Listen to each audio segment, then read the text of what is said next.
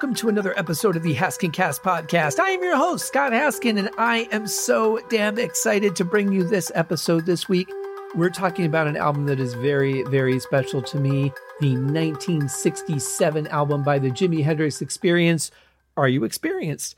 Now, this is a little confusing because I'm kind of recording these out of order. So, it's not confusing enough that I'll be moving the podcast to another distributor. It's going to be offline. I don't know if you'll need to attach to a new version of the show on your app player yet. I'll find that out when I move the Uriah Heep podcast. By the time this comes out, I'll probably be in the middle of that. But I'm recording this towards the end of June, so I haven't even started on that yet. Lots of stuff up in the air. But I'll be doing this show during the month of August if all goes well. So here's what happened. Just a quick thing, because this is probably going to cause a little bit of confusion. In one of my later episodes towards the end of July, I can't remember which one, but I realized there was a reference to this album. And I thought, how long ago did I cover it? Because I was certain that I had done an episode on this album. It's one of my favorite albums, such a huge influence for me. And I started looking through my spreadsheet, and then I did a search, and I did a couple of searches. I'm like, I don't have this even on my list. How did I never even write this down as an album I intended to cover? I checked a couple of different podcast players to make sure that maybe I just didn't have it on my list incorrectly and I had covered it. But no, I've never done this album. And I, quite honestly, am completely shocked. No excuses. I just missed it, and I'm mystified. So ended up having an open slot for this particular episode. So I thought, what the hell? I'm going to get this one in there because ever since I realized I hadn't done it, because I was kind of sad. I thought, I've already done that one. I'm not going to get to do that one again. And that's kind of the case for a lot of the albums that I've done. I'm really excited to do them, and then they're over, and that's that. And that's it. So I'm like, well, unless there's another reference to it or whatever, but I'm not going to cover the whole album again. So I was a little bit sad. And so when I realized I hadn't done it, I thought, oh, great. What I'll do is I'll just go ahead and do it and get to enjoy it as if it's the first time, because it's the first time. So that being said, I'll give you a little bit of history with this album. This is very much a summer album for me. So this is a great time for me to be releasing this episode. For me, I don't remember how old I was, but I was fairly young. I'm going to say sometime between like 13 and 15 when this album came into view for me. Probably, or I'm going to extend that. I'm going to say 12 to 15 when this album came into view for me. Fell in love with it immediately. I knew the song Purple Haze because I had heard that before, but I don't think, I knew Hey Joe because Deep Purple had done it. But I didn't know the Hendrix version. I knew it was a cover of his, but I had never heard it, didn't really care to listen to it because I was like, well, I really like Purple's version. So there's no reason for me to check out anything else. I was very, laser focused on what I liked at the time. But when this album, for whatever reason, came into my view, I remember seeing it at the Salvation Army that was just up the street from Chatham's on Gratiot Avenue in Mount Clemens, Michigan. I don't know if it's still there or not. I know the Chatham's is gone. That whole shopping center has changed over pretty much completely from what it was when I grew up. I think Chatham's is now a movie theater. I think the only thing that might still be there is Major Magic's, if anything. That was like a Chuck E. Cheese kind of place. But there were some amazing places up there. Perry Drugs. I think there was a Montgomery Ward's up there for a while. What was the main store? That might be the main store I'm trying to think of. I think there was a Crowley's Jewelers up there, which I could care less about. But Perry Drugs was like the big thing. Really awesome place, Regional Shopping Center. But anyway, across Gratiot from Regional Shopping Center, and I think it was a little further north, if I remember right. Not too far north from Regional, but a little further north, and on the opposite side of the street was the Salvation Army. Got a lot of albums up there for like 25 cents. Got a couple of 8-tracks. I don't think I had this album on 8-track, but I did get this vinyl there for 25 cents and in pretty good condition too. A few months ago, I was lucky enough to find another vinyl version of this and it was marked as very good condition, but honestly, it's excellent condition. The cover is a little bit worn, but shit, the album came out in 1967. I believe this may be an initial pressing. I'm not positive. I haven't really looked into it yet. But in any case, the vinyl is in spectacular shape.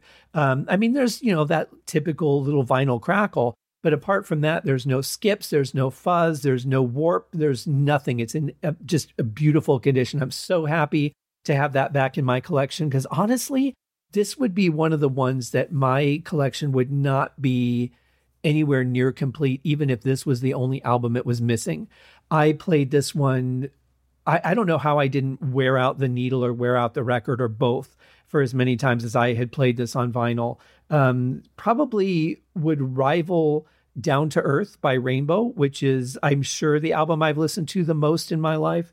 A lot of that on vinyl. But in any case, yeah, this album is super special to me. So I'll have a couple of memories of songs along the way, but I really want to get into the music. Now, there are a couple of differences, I guess, between the UK version and the American version, because of course there were same old song and dance. Oh, wait, that's Aerosmith. But I want to talk a little bit about the album cover. There were two different album covers. The European version had one that apparently Jimmy didn't really like. So he went out and hired a photographer to do a more psychedelic album cover. The background color for the whole thing is gold. All the lettering is in purple. Yes, I would say incredibly psychedelic. In the middle is a round picture that looks like it was taken with a round lens. And it's Jimmy in the middle with Mitch Mitchell on one side. And then on the other side, of course, you have Noel Redding, who make up the band. Noel was the bass player. Mitch was the drummer. I have to give these guys total props right off the bat for being able to keep up with Jimmy, because he seems to be one of those people that, and I admire this about people, that was just never satisfied. I mean, he had to call songs complete to be able to record them and put them on the album and release them, that you have to do that. Or a producer has to say, no, this one's done. I don't care. You're moving on to something else. But he was one of those people that he played constantly. He strove to improve himself. He really didn't think he was that good, or at least publicly, he didn't let on to thinking that he was that good. He was in interviews where I've seen people talk to him about his talent. He always seemed like, I don't believe you guys really think I'm as good as you say I am. Or, I mean, he was just so shy about it. And I appreciate that, because people who think they're good don't have anything to work towards. They don't fight for anything. They don't strive for anything. I mean, there's always exceptions, but if you think that you're great, then what's the point of practicing? What are you working towards? If you want to play for fun, then you're just playing for fun, but you're not perfecting new techniques. You're not striving for anything new because you think you're already there. So I love that about Hendrix. And I think that's a lot of the reason that we got such amazing music from him, is because he was always searching for new things. So the album is the Jimi Hendrix Experience. I love the font. I don't even know how to explain it. Just Google the album cover, or if you're listening through like the Facebook page link or whatever, I've got the album cover posted there, or anywhere I've posted on social media. I always post the album cover with the episode. I love that the very top of it notes that it's in stereo, because, you're talking 1967, albums were coming out in mono. And so it was a big deal to have albums in stereo at the time. So the Jimi Hendrix Experience is written straight. Then you've got the circle, all the trees and everything, like the whole background and all that is purple behind the guys. And then under that, in a curvature along with the circle, you have the word, and it's like all one word. It's Are You Experienced? Which is the title, obviously, of the album cover. Really cool. They did capitalize the Jimi Hendrix Experience, and then Are You Experienced is all in small letters, all just kind of mushed together into one word. Very psychedelic, though, for sure. I love the gold against the purple. I think that's a fantastic color combination. Jimmy's got some sort of fluffy Mrs. Roper scarf that he's wearing. Looks like there's a lot of feathers and stuff in it, which I think I've seen pictures of him wearing stuff like that before. The guy on the right, I think, is Mitch Mitchell. Or I'm sorry, the guy on the left, I think, is Mitch Mitchell wearing like a bright yellow coat with black buttons, which again contrasts. The purple matches the gold tone of the album cover almost perfectly. It could have been just painted on too on the photo. And then, on the right, of course, we've got Noel Redding. He's got some, I can't really tell what he's wearing, if it's just colors on his shirt or what, but there's some faded looking gold in there as well. Really nice cover, though. It definitely just screams the late 60s. And there's no doubt about that. Actually just screams it out loud. And I love opening up my record box and seeing that color in there because that makes me just absolutely thrilled to have that album back in my collection. The music, here's the thing, guys. I have never once dug into the story behind any of this. I don't know the reasoning, the inspiration behind any of the songs. Obviously, Purple Haze is very much likely a drug song. Are you experienced, though? It could be drugs, it could be sex, it could be, are you experienced in the Jimi Hendrix experience? I mean, there's a lot of things it could be, but there's some really cool stuff about that song that I'll get into when we get to that. It is, of course, the last song on the album. So we'll be building up to that the whole way. But I say that we just get right into the music because I'm so excited to do it. The very famous song by the Jimi Hendrix Experience, number 1 on the album, Purple Haze.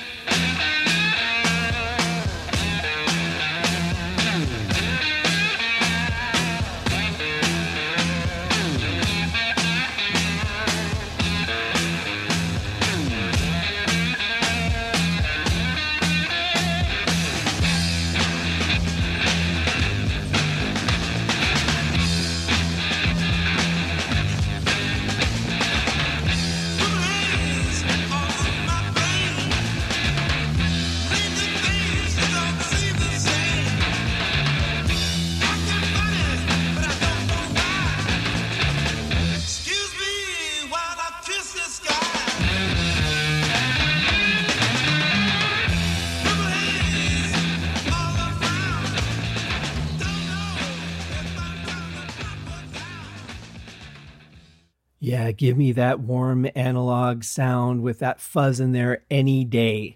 Absolutely love that part. It's such a part of character of the album for me that if I could go in there and clean it up. I could take the fuzz out. I could probably spend very little time doing it. I just need to find those frequencies and I could remove them. I don't know how much it would affect the music. Probably not much. But I really like having it in there. It makes me feel like I'm listening to it on vinyl, even though I'm not. I'm wondering, though, I think this is a CD that I bought because when we left Michigan, and I had to give up the record collection. I just massively bought cassettes from Kmart and just recorded all of those albums because I didn't know when I would be able to get them again. Slowly as CDs became a thing, because we didn't have CDs when we left Michigan, it was cassette and vinyl still. So, once CDs came out, it was a while before I, had any money to buy them. But I know I replaced a lot of them. I can't remember, honestly, if I got this album on CD or if I just kept the cassette tape. So this might actually be a cassette copy of the original vinyl that I had. To be honest, I'm not sure. I just remember using my printer to print a lot of cassette tape inserts with all the songs on them, like the hours that I spent lining everything up so that it fit in the cassette case properly. And I could read the title of the album if it was in the box, the cassette box and all that stuff.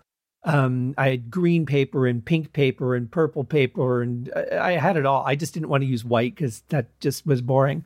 It's music, And I still remember the cassette boxes. And then when I ran out of like the actual carriers, like the little suitcases that had the slots for cassette tapes, then I just started using small boxes and, anyway. So I'm not sure what version I'm actually listening to right now. This might be a copy of the original vinyl that I burned to cassette.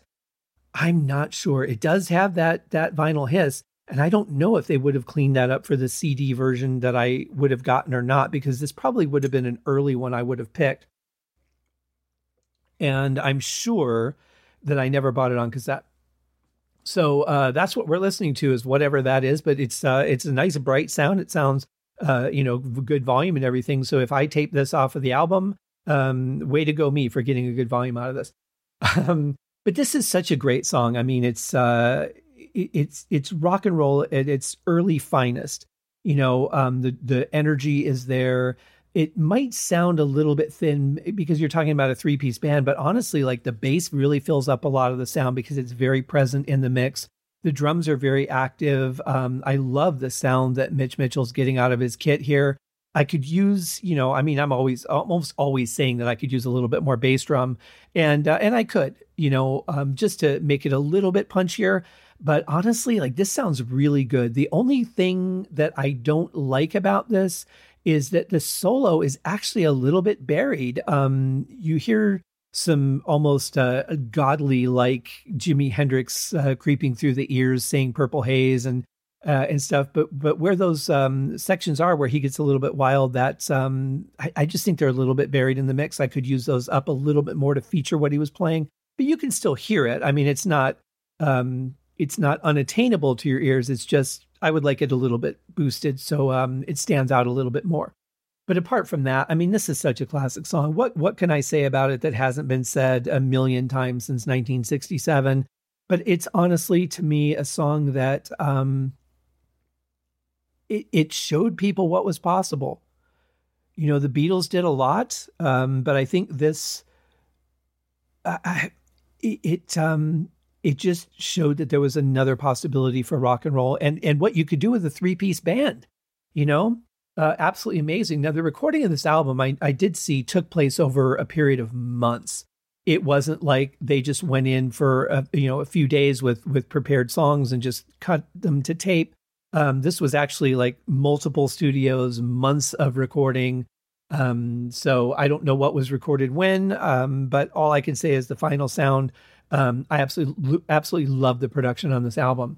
We're going to get into our second song, which was another one that really, I think, opened up the possibilities for rock and roll. It got away from those standard beats, kind of like what the Beatles did with songs like Tomorrow Never Knows, where they played something that was off of the standard and really made the song more dynamic and interesting. We're talking about Manic Depression.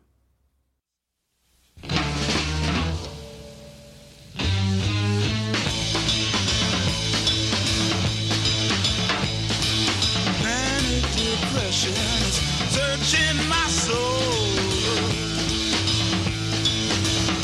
I know what I want, but I just don't know how to go about getting it.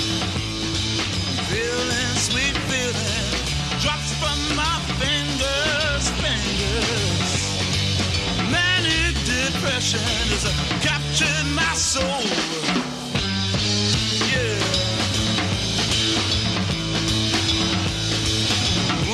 So weary, the sweet causing pain. You make love, you break love, it's all the same when it's over.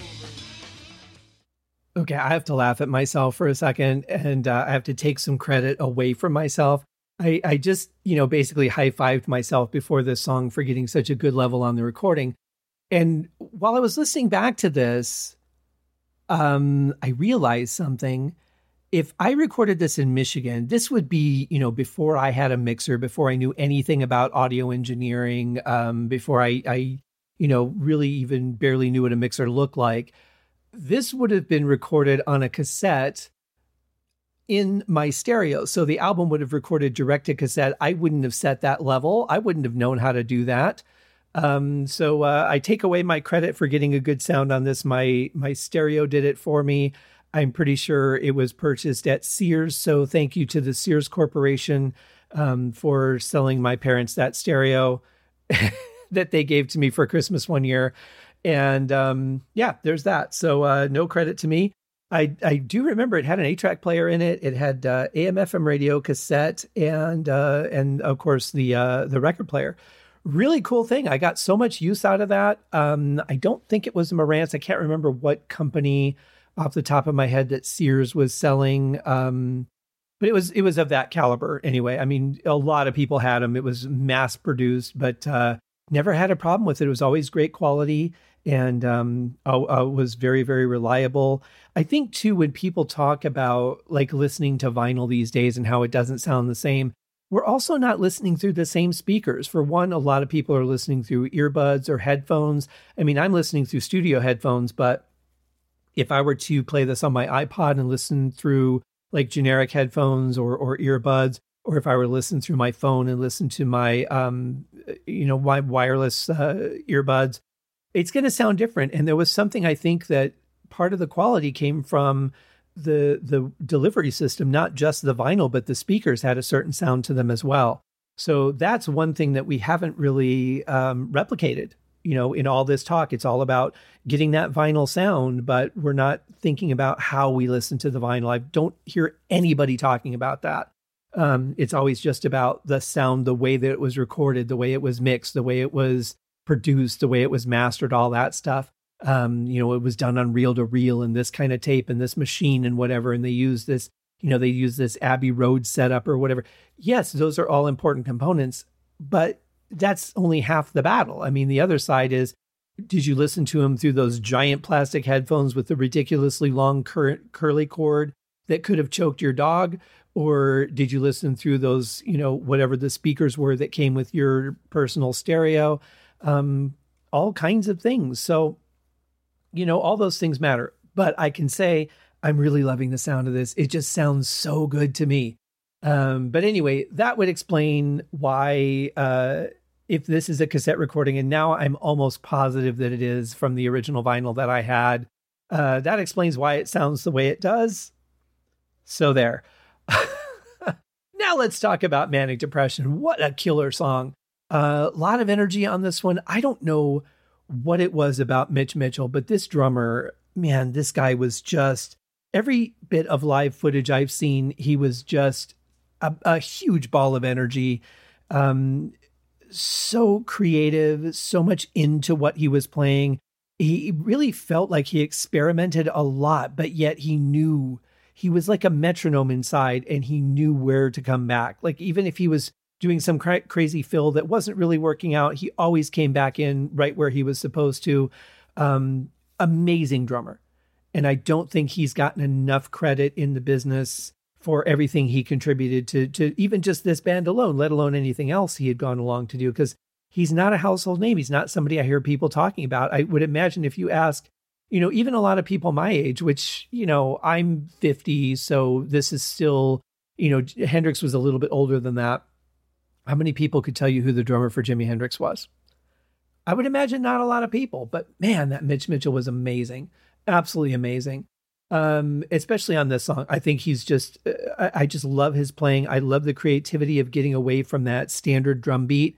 Cause he could have just, played dun, dun, dun, dun, dun, dun, or done a shuffle, or something through this whole song. But just that whole, snare hits, toms, all that, really just was something very, very creative. I have to wonder if Tomorrow Never Knows might not have been an inspiration for something like this, because that was where they just really went off of that straight 4/4 beat. But really cool.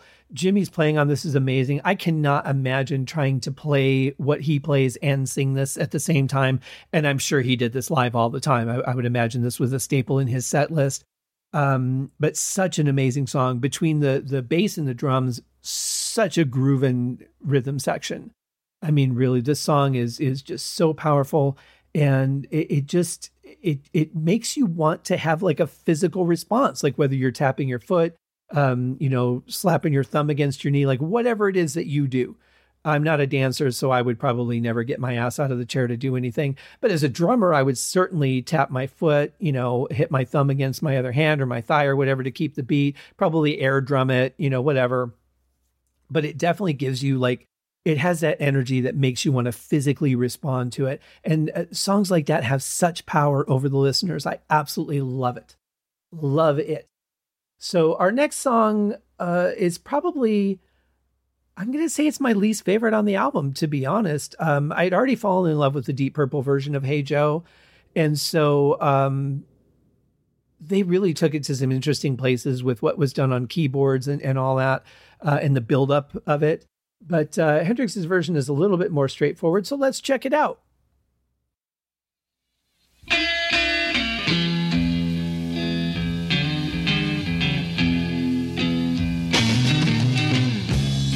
Hey Joe,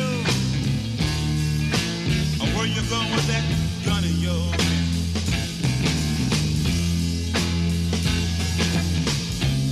Hey Joe, I said where you going with that gun in your hand?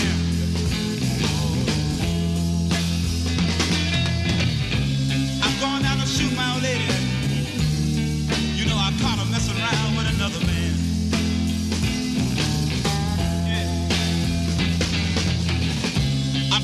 Shoot my old lady. You know I caught her messing around with another man. And that ain't too cool. Hey Joe, I heard you shot your woman down. One thing I do love about this version is that almost choir sounding background of female singers. It just adds so much to it. You know, I mean, you're talking about the death of someone, so it sounds like a little bit angelic, as if they're calling him out for what he did, but or what he was about to do.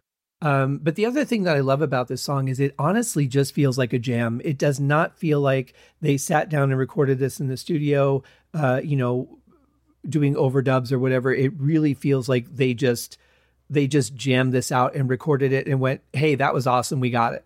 You know. I don't know how much longer they played the song after the fade out, but I have a feeling like this just went on. And after like 10 minutes, somebody was like, okay, I think we got enough. Like, you guys can stop playing now. But there is some real gold in here. Mitch Mitchell's got some killer fills, some really aggressive fills for a mid-tempo song, but it works. And that's one thing that I love about his style is that he could find a way to make that kind of stuff happen and have it not be out of place, you know? There's a few drummers that can do that, but that was one thing I would have to say that he was probably an early master of that. Ringo did a lot of extended fills, but they were slower and choppier. They worked for the Beatles songs, but you know, the energy that Mitch is playing with and the creativity, it just takes it to a whole new level. And you can see where, you know, this kind of drumming would go, especially through the late 60s and early 70s when you get into prog rock and things like that. I don't know if Jimmy was really considered progressive or not. I not heard that relationship, but it's possible. I mean, some of these songs are definitely outside of what the standard of rock and roll was. I mean, if you think 1967, who was doing this kind of stuff? You know, this was really, really innovative. And, you know, I always say it's so sad that we lost Jimmy so young. And then when I went to iTunes to get the link to put in the show notes for where you guys can purchase the album, I was like, holy crap, there's all these albums. But between like deluxe versions, which there's a deluxe version of this, we're just covering the standard studio album on this episode. But between like deluxe versions and all the soundtracks that his music was featured in, I'm like, okay, well, that makes far more sense. And there's some live stuff, you know, obviously he had some very famous live recordings as well. Amazing, just absolutely amazing what he gave us in such a small time, you know, but definitely was a huge influence on the face of rock and roll. And this song was one of those songs, no doubt about that. We're going to move along to song number 4. This is called Love or Confusion.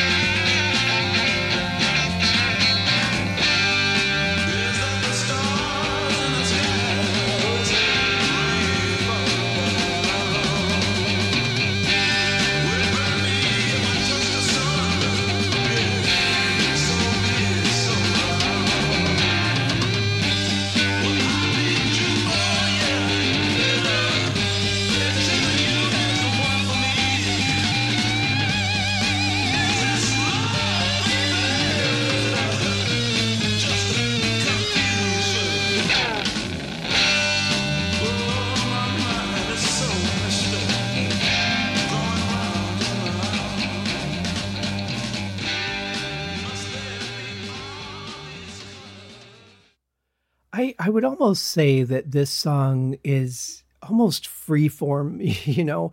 I mean, it does have some structure to it, but it really just feels like open territory for everybody. I mean, the drums are all over the place, which I love about it. There's very little straight beat to any of the song.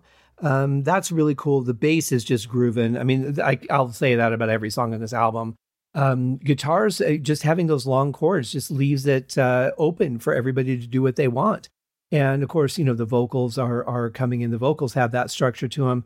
But it really feels just like a freeform open territory song to me. I know I said earlier, I don't know if Jimmy was ever considered progressive rock, but I do know psychedelic is a word that was very heavily associated with him. And this definitely has a little bit of that to it. Just that, you know, kind of like, I guess the best way to describe this is when I listen to it, I just feel like I'm floating in like a pool or, you know, some kind of, you know, liquid that's in motion. And I'm not really getting pushed around. It's not uncomfortable or annoying, but I just kind of feel like, you know, I'm just kind of floating all over the place. And I like that. I understand why people do drugs if that's the feeling that they get from doing it. And I can only equate that to the closest I've ever been, which is like nitrous oxide from back in the days when dentists used to use nitrous oxide. And I tell that story on a later episode, by the way, when I had my wisdom teeth removed. But it's just open field. And I like that because you really don't necessarily know where the song's going. And then, you know, when they hit the title of the song, it kind of all comes back together. But very, very cool. I love this about his style, that it's just so freeform, you know. Our next song is called May This Be Love.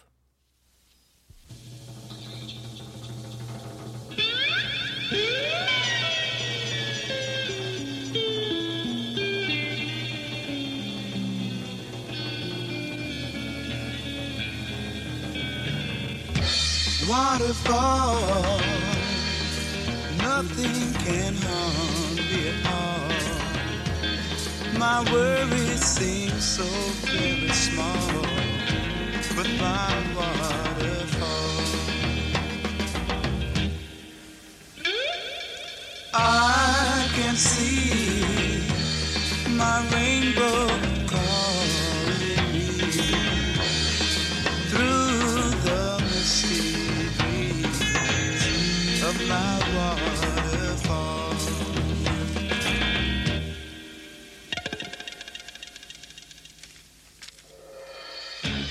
Some people say daydreamers.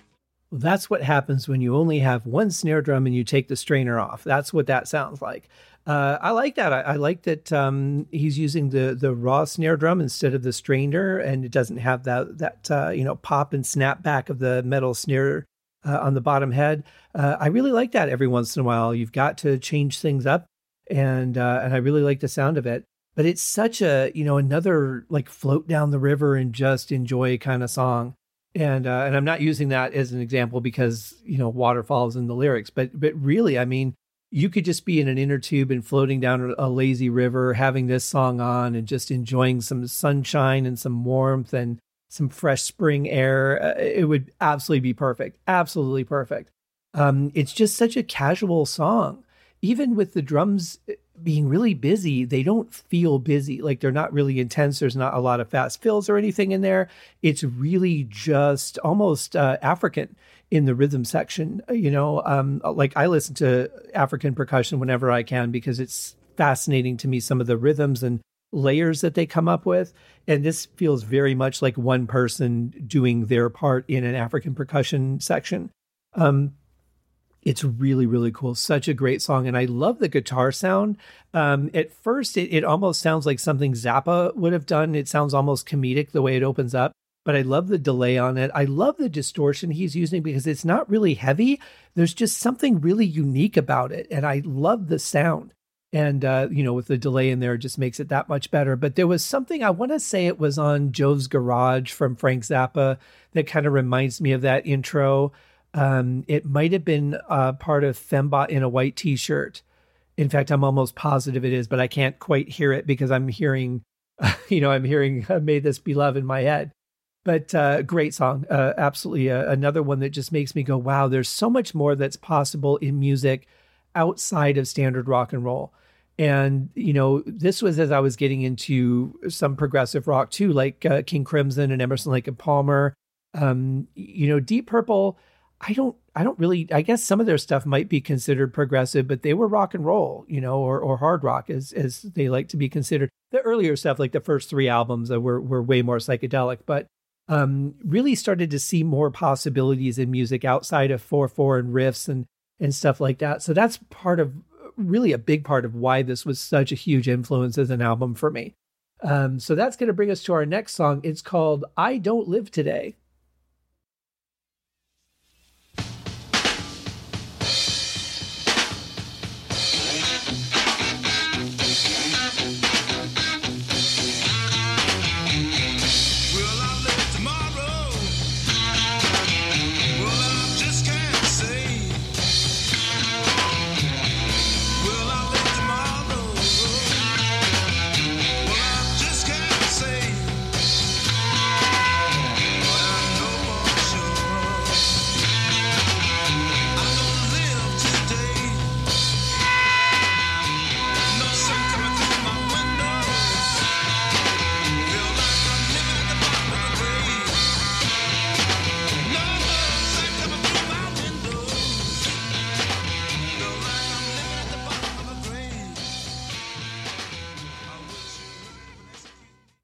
This is the one song I really don't care for the mix on.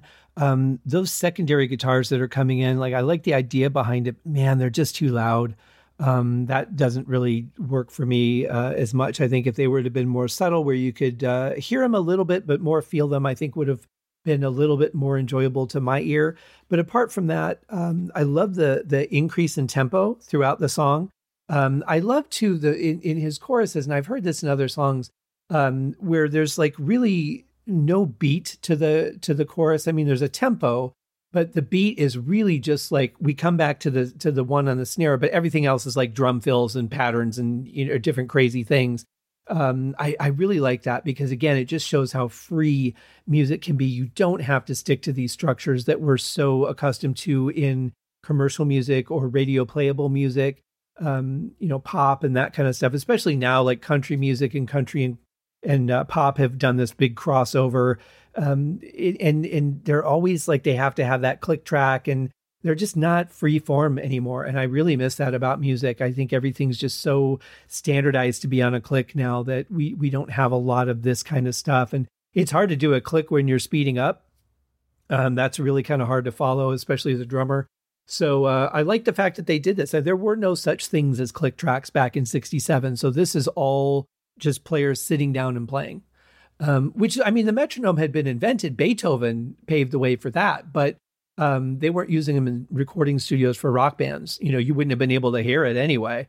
So yeah, really cool song though. Nice energy. They play with the volumes a little bit towards the end and they get very studio creative, which is another thing I think, the whole production for Hendrix was known for. And I'm just going to touch on that really quick because one of the engineers on this album was none other than Eddie Kramer. So there you go. I don't know how knowledgeable he was in 1967, but I mean, he's, a historically famous audio engineer and definitely knows his stuff, but I don't know, was he new? Was he young to the engineering world at the time? I have no idea. What I do know is he's gone on to work on a lot of amazing records. He's got some great plugins out there for people who are audio engineers or mixing their own music, whether they're engineers or not.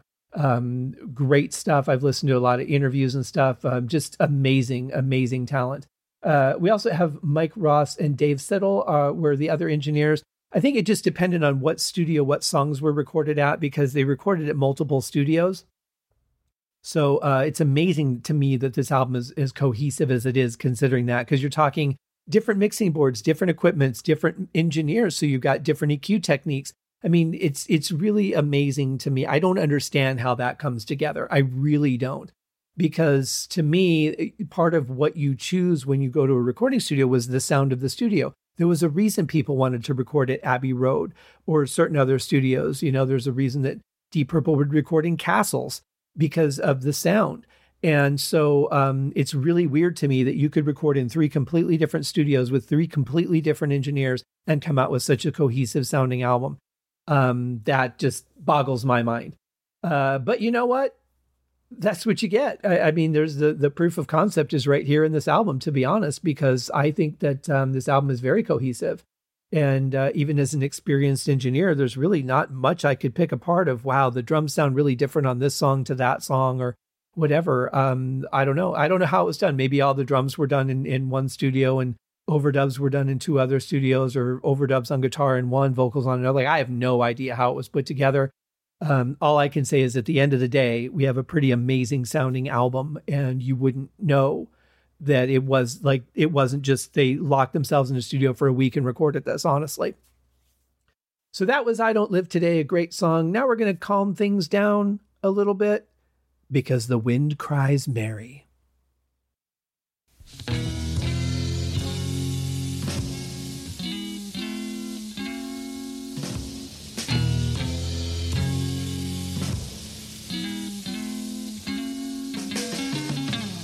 After all the jets are in the boxes and the clowns have all gone to bed, you can hear happiness staggering on down the street. Footprints dressed in red, and the wind whispers Mary.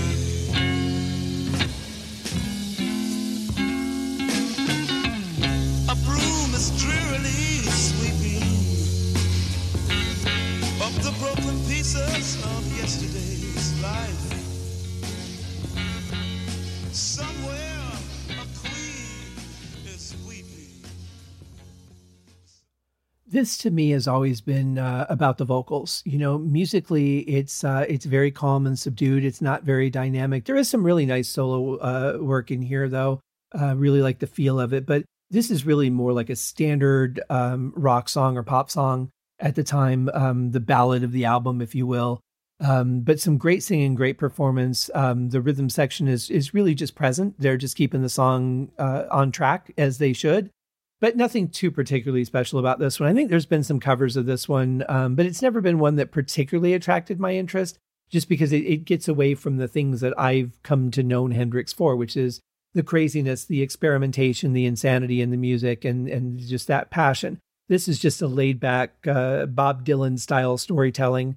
And there's nothing wrong with it. But, when I think of Hendrix, I want I Don't Live Today. I want manic depression, that kind of thing. So we're going to move on to our next song, another one that is very, very popular and well known. I guess that's redundant. Fire. Fire.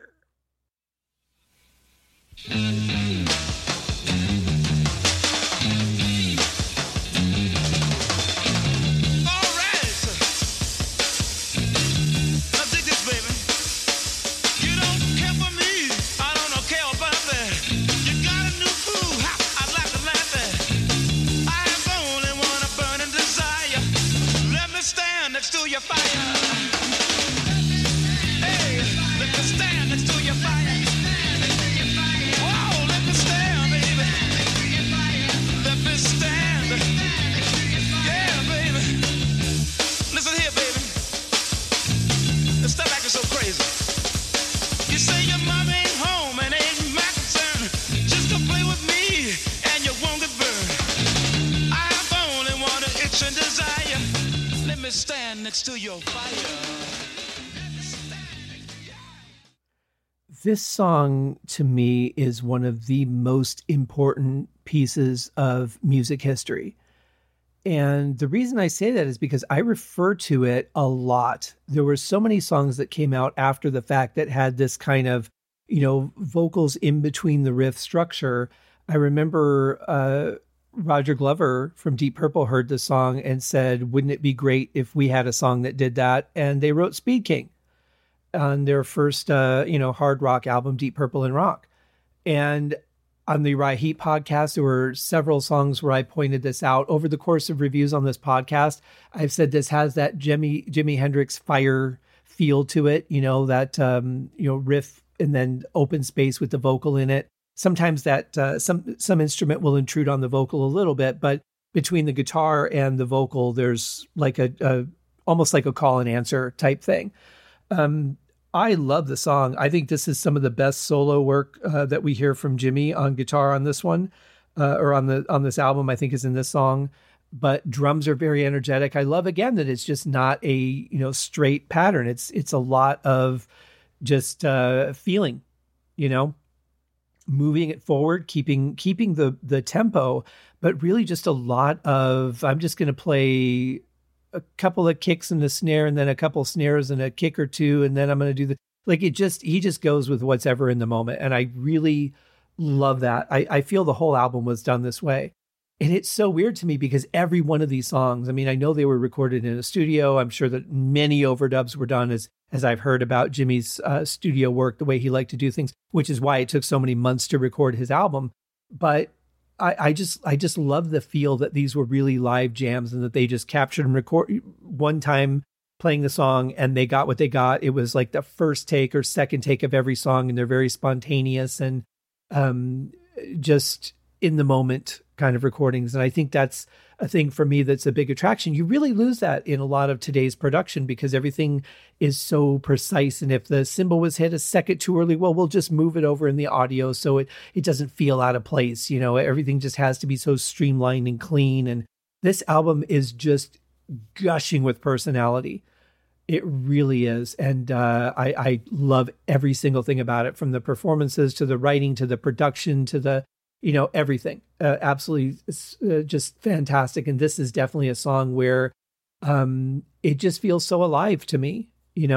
Every time I've heard this song hundreds of times, and I can tell you even now listening to it again, it feels just as fresh as ever. I mean, the only thing that really dates it is the sound, the production of it, the particular sound of Jimmy's guitar, the sound of the drums and all that. The bass sounds great. But just that overall production and the way things were recorded back in the late 60s. Apart from that, I mean, this song is as vibrant as ever to me. Our next song is where we really start hitting the psychedelic plane. It's called Third Stone from the Sun.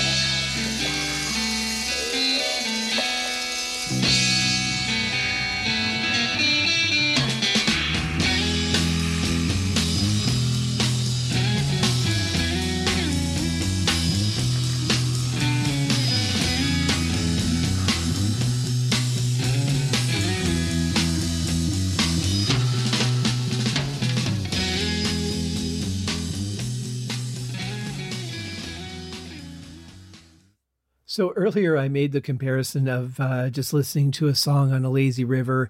This song would be more like, holy shit, where is this boat going? It is a real journey, this song. I mean, it just takes you all over the place. It's got some great parts in it, though.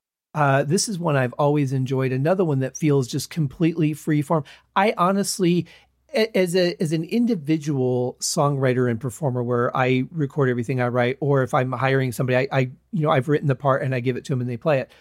But as a solo artist, I can put a song together that has weird transitions and parts like this and keep everything together.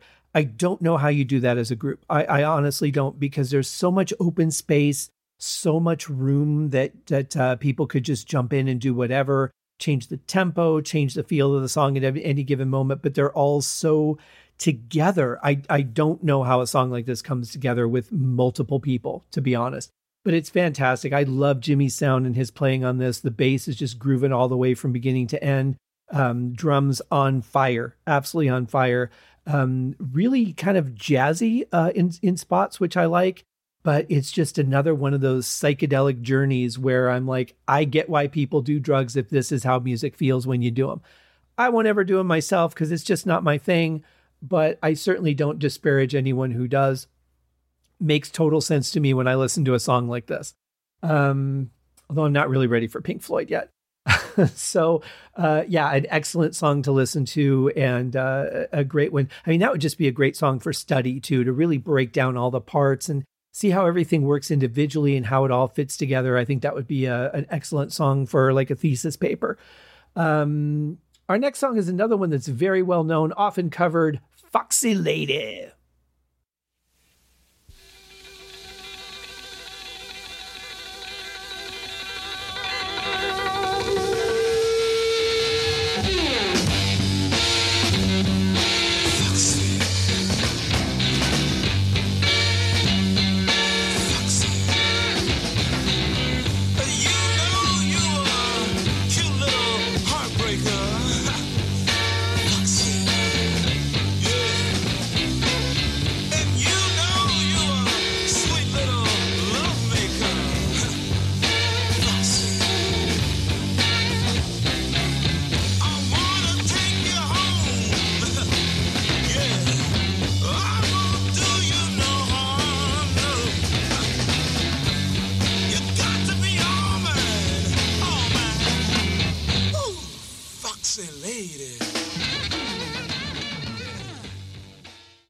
Yeah, not really much to say about this one because it goes back to the standard, pretty straightforward rock and roll. I will say another fantastic solo from Jimmy. I like just those little whispers that we get in each ear, just that foxy, that comes in.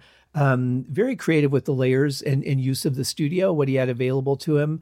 I don't know if they were recording on 16 track or 8 track, but in any case, if you're recording on an 8 track, you can bounce things together. It's always dangerous to do so, but when that's all you've got, that's all you've got. He might have been recording on 16. I'm not sure. But in any case, I don't know if that even existed yet. I'm going to look. Now I'm going to Google it because it's going to bother me if I don't. So I will entertain you while I Google and say, yeah, it's a pretty straightforward song, but it makes me wonder too, where, maybe Richie Blackmore or whoever it was that he worked with to work on the original version of Mandrake Root. It has that same sort of feel. Dun, dun, dun, dun, dun, dun, dun, dun, dun. Might have been an inspiration for that because I know he was a big fan of Hendrix. So when were 16 track analog devices, analog cameras, tape recorders invented? Here we go. Let's see what the internet, which knows everything about everything, has to say. Okay. Well, this is interesting because it was invented in 1960. Well, it was released, I should say. Looks like Ampex in 1966 made a 2-inch 16-track machine. So it's very possible. I don't know if all those studios would have had one because I'm sure they were insanely expensive. But it looks like 66 was the earliest one. And this was recorded in 67. So it's very possible that this had been recorded on a 16-track recorder. And they didn't have to bounce all this stuff. Very, very possible. And, I hope for them that was the case because it would certainly give them more options in the final mix. If you bounce tracks together, that's like baking the cake and saying, well, I really wish I had put more sugar in it. Well, it's baked in now. So you can't really add sugar into the, finite webbings of the cake after the fact.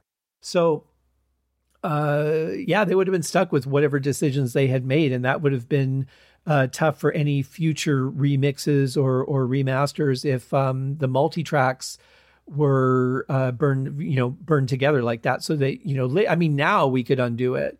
But we're only really getting to that point where the technology is good enough to be able to separate things. And I don't know how much effort that would take with where we're at now in track separation to undo things that were mixed together.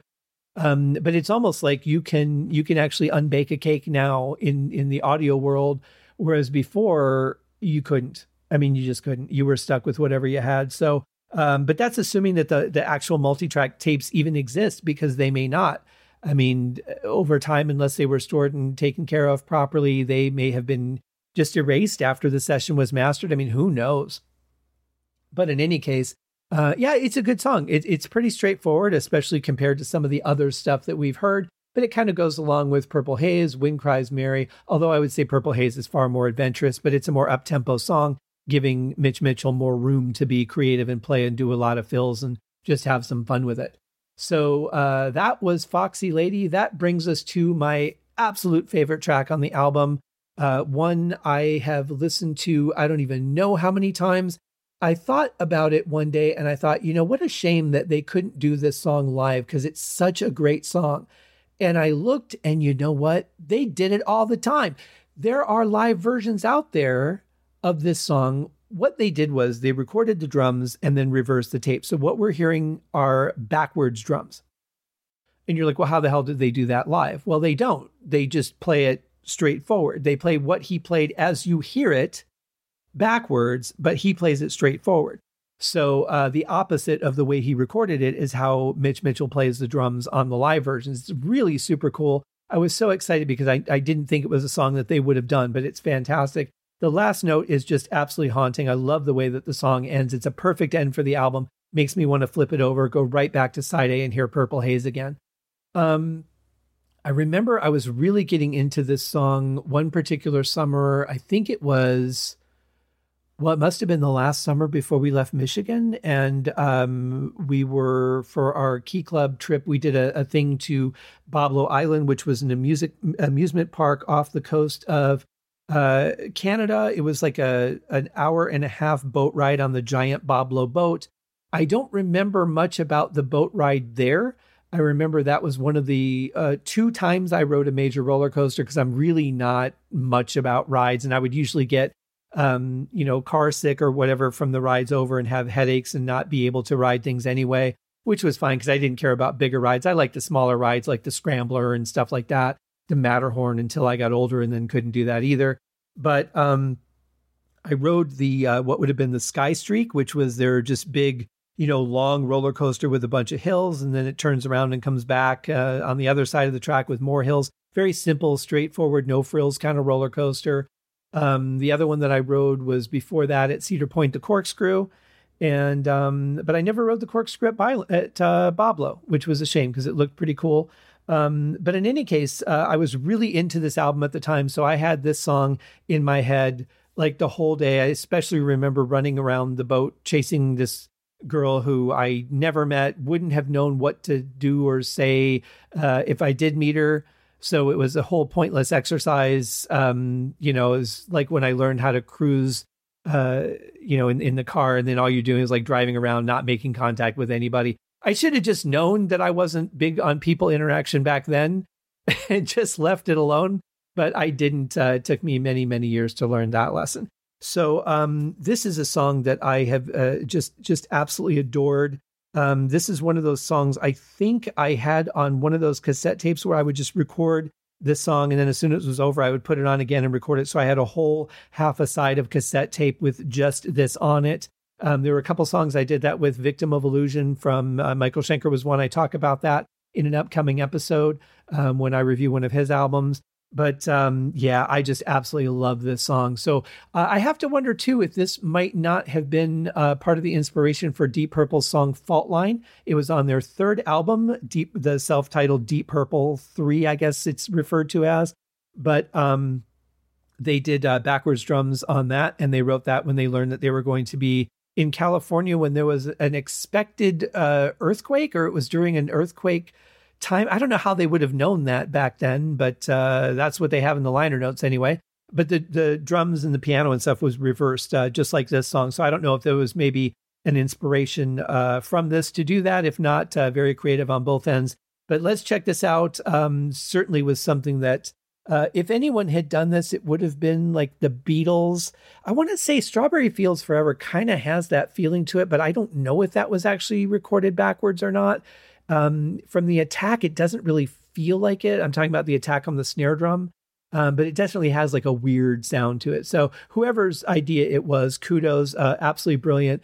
Definitely makes this song stand out as a unique song, and I just love what they did with it. So I'm going to shut up and just play the clip. Here it is. Are You Experienced?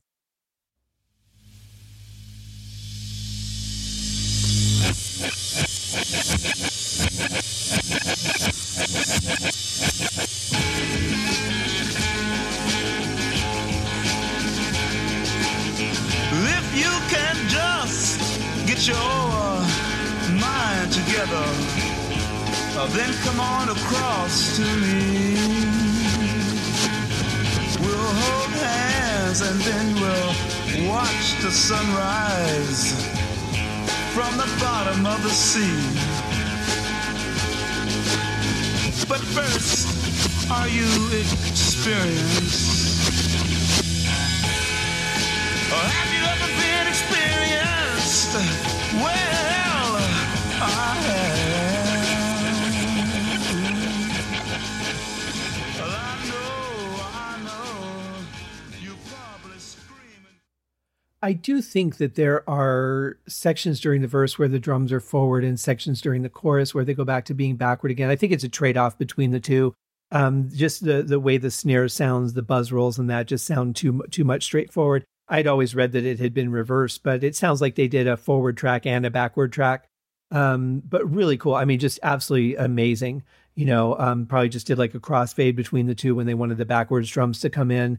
But just an amazing song. That one piano note, just that dung, dung, dung, that just adds so much character to the song. Imagine this being recorded today. Like, it would sound so clean, and it just would not have the same personality unless they doctored it up, in a certain way with different EQs or whatever to sound specifically different.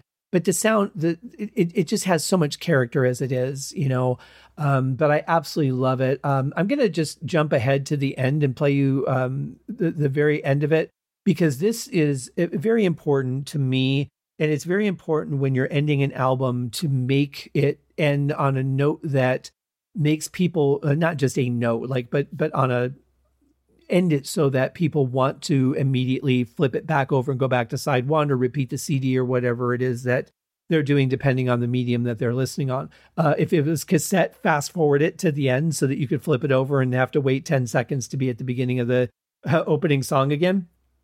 But let's check it out and you'll see.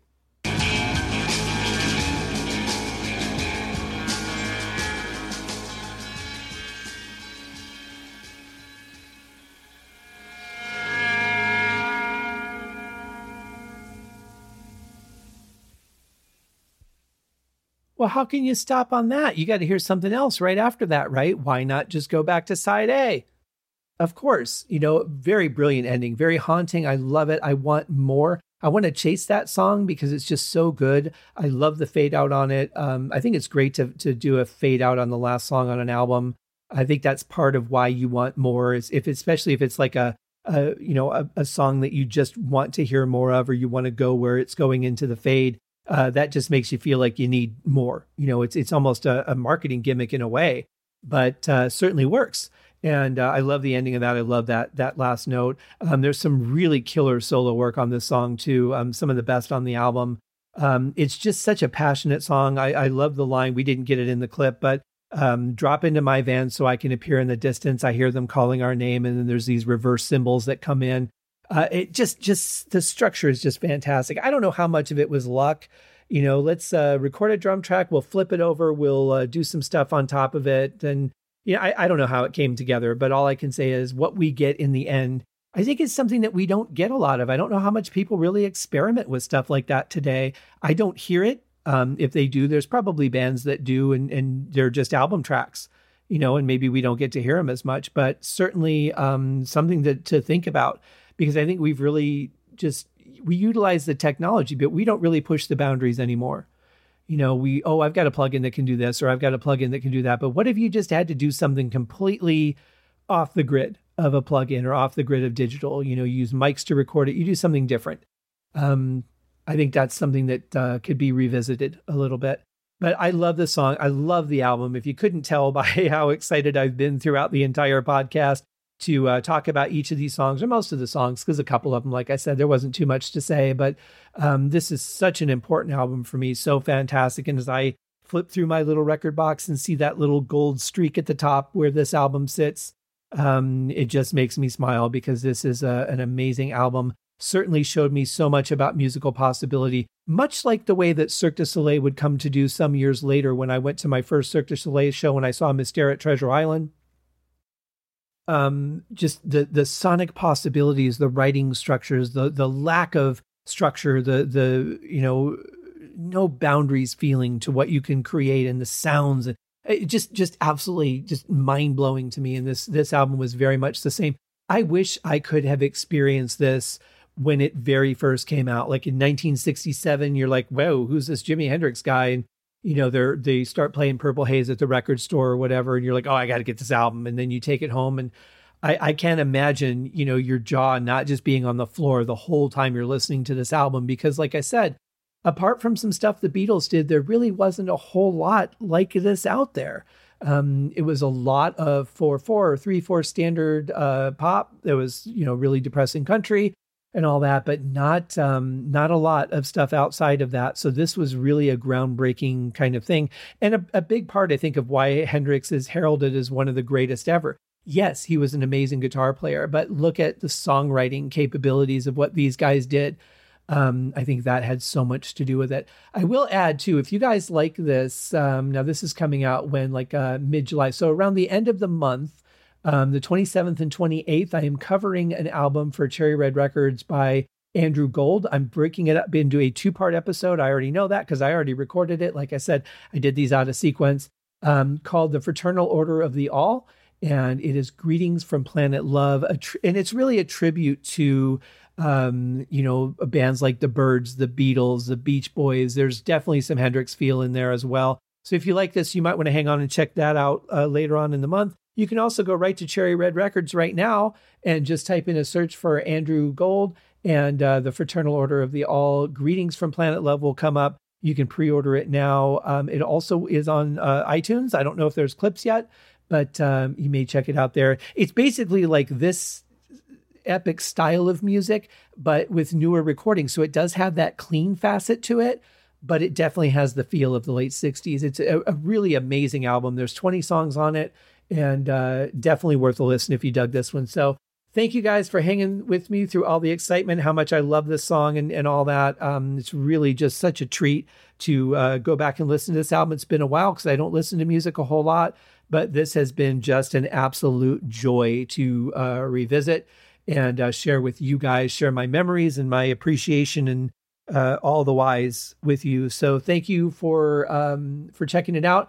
I do have another special episode coming up in a couple of days, reviewing another album on release day for Cherry Red Records. Stay tuned for that on Friday. In the meantime, have a great day, guys. Take care. Cheers.